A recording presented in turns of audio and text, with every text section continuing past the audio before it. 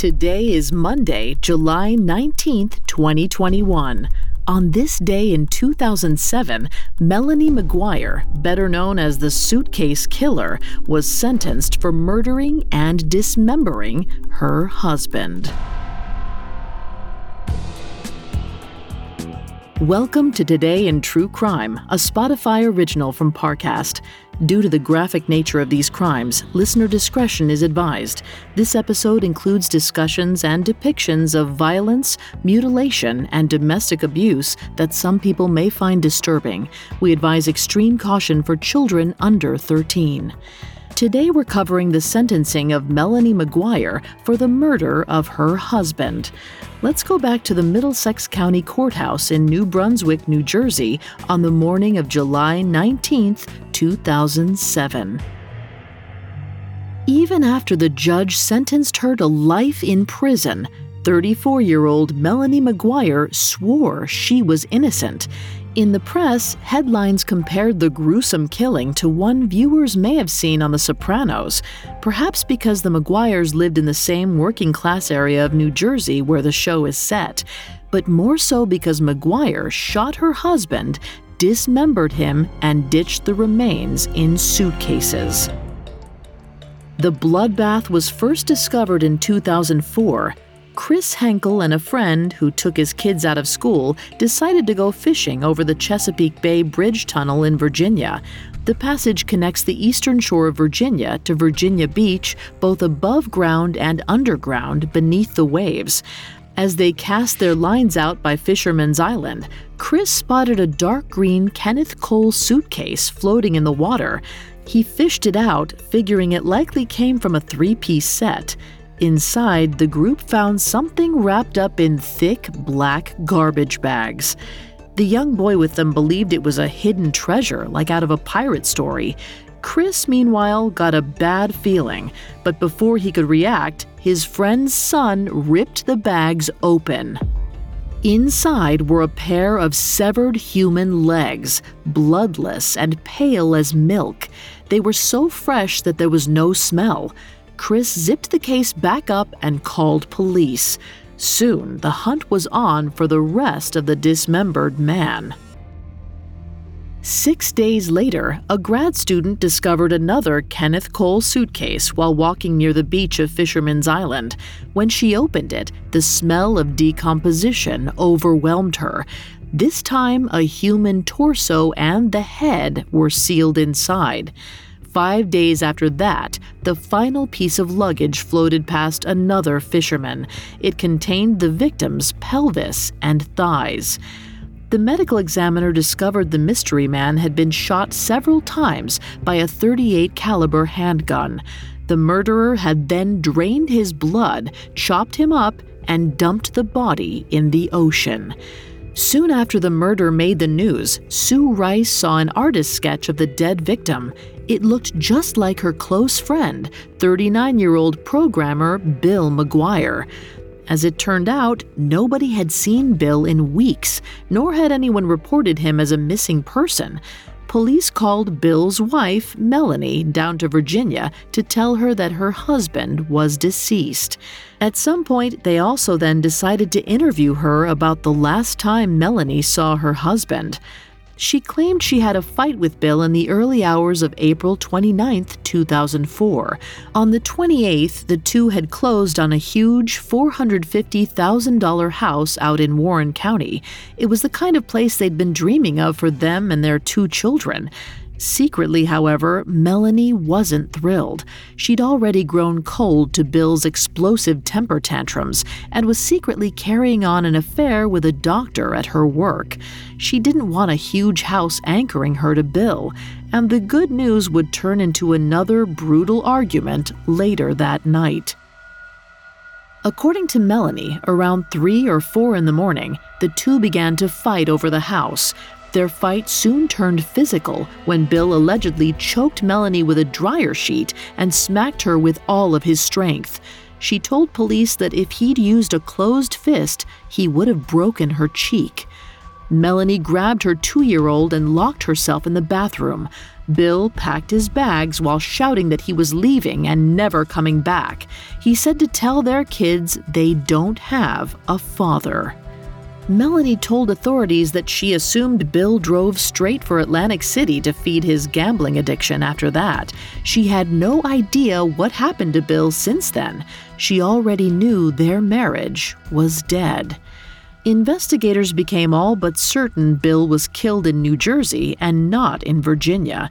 As evidence started accumulating, they realized they weren't quite done looking into Melanie. She was definitely keeping something from the police. Her story was full of holes, and investigators needed to know why she was lying. Up next, authorities close in on the killer. Hi, it's Vanessa from Parcast, and I'm here to tell you about my new 10-episode limited series, Obituaries. They're some of the most iconic figures of all time, celebrated in death for their individual achievements and impact on society. But in life, the relationships they kept tell a different story, one of unexpected connections that yielded extraordinary change. Every Wednesday on Obituaries, join my co-host Carter and me as we explore the shared legacies of prolific pairs from the past. From the mutual traumas of entertainers Marilyn Monroe and Ella Fitzgerald, to the unlikely admiration between visionaries Mark Twain and Nikola Tesla. Each episode of Obituaries digs deep into the lasting impressions made between two legendary figures and how their entanglements changed the course of history. These meaningful duos may have passed on, but the profound effect they had on each other and us will live on forever. Follow the Spotify original from Parcast, Obituaries. Listen free only on Spotify. Now back to the story. On July 19, 2007, Melanie McGuire was sentenced to life in prison for slaying her husband, Bill. His body was found in 3 separate suitcases, butchered and cast out to sea by the killer. After hearing about the unhappy couple's final fight, investigators started to see Melanie in a new light. They discovered that 2 days before Bill vanished, Melanie had purchased a gun, but she didn't buy it locally. She drove all the way to Easton, Pennsylvania, where gun laws are more lax. Not only that, she had purchased a .38 caliber handgun with wad cutter bullets, which matched the caliber and ammunition type found inside the body. Her internet history turned up some chilling selections as well. She had searched how to purchase guns illegally, undetectable poisons, and things like how to sedate and murder someone. Shortly after the initial interview with Melanie, police discovered Bill's blue Nissan Maxima parked outside the Flamingo Hotel in Atlantic City. Investigators turned to Melanie's secret lover, Dr. Bradley Miller, for more information. But the doctor didn't have any pertinent information that linked him to the crime. After Bill's disappearance, Melanie claimed she had spotted Bill's Nissan from the highway while angrily driving around searching for him. As revenge, Melanie did something that she and Bill often did during their fights. She got in the car and moved it, just to mess with him. Detectives found the story preposterous. Melanie had originally claimed she had no idea where her husband went. Security footage captured the blue sedan parking, but the tape was too grainy to ID the driver stepping out. They then checked Melanie's E-ZPass records. They showed 2 charges, with her driving into Atlantic City and then driving back that night. Not only that, but a company representative said that Melanie requested to have those transactions erased from her account. Investigators also found a bottle of chloral hydrate, a sedative, inside the dead man's car. Records showed that someone bought the chemical at a Walgreens near the place the McGuire children went for daycare. The prescription came from the office of Dr. Bradley Miller.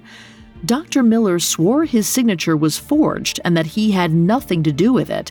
Investigators could tell they were getting close to the truth.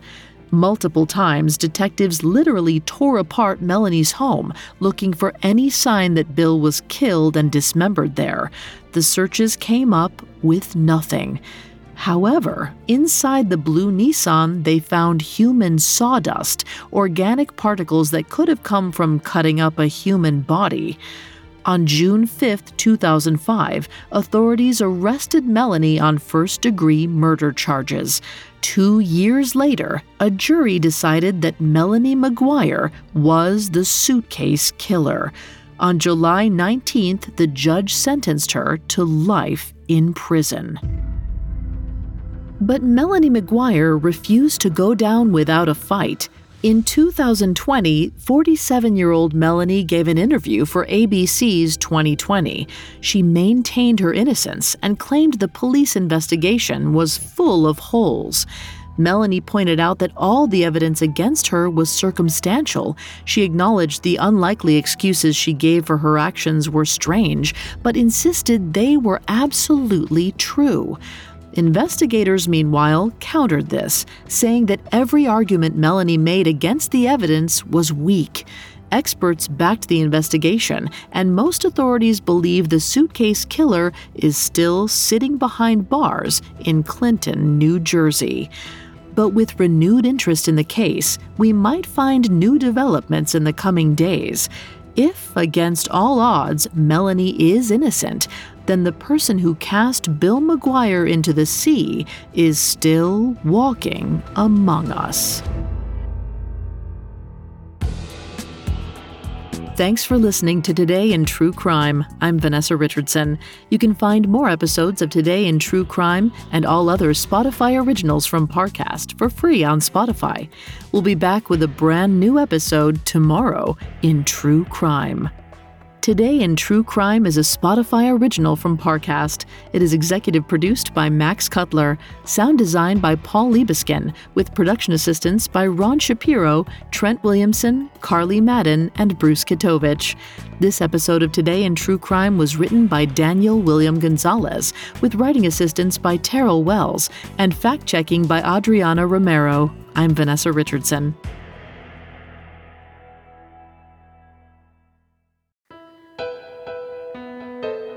Hi, it's Vanessa from Parcast. If you enjoy our in-depth profiles on historical figures and famous fates, you'll love my new limited series, Obituaries. Every Wednesday on Spotify, join me and my co-host Carter as we explore the unlikely bonds forged between two meaningful figures from the past and discover how those relationships impacted the future. Follow the Spotify original from Parcast, Obituaries. Listen weekly, free and only on Spotify.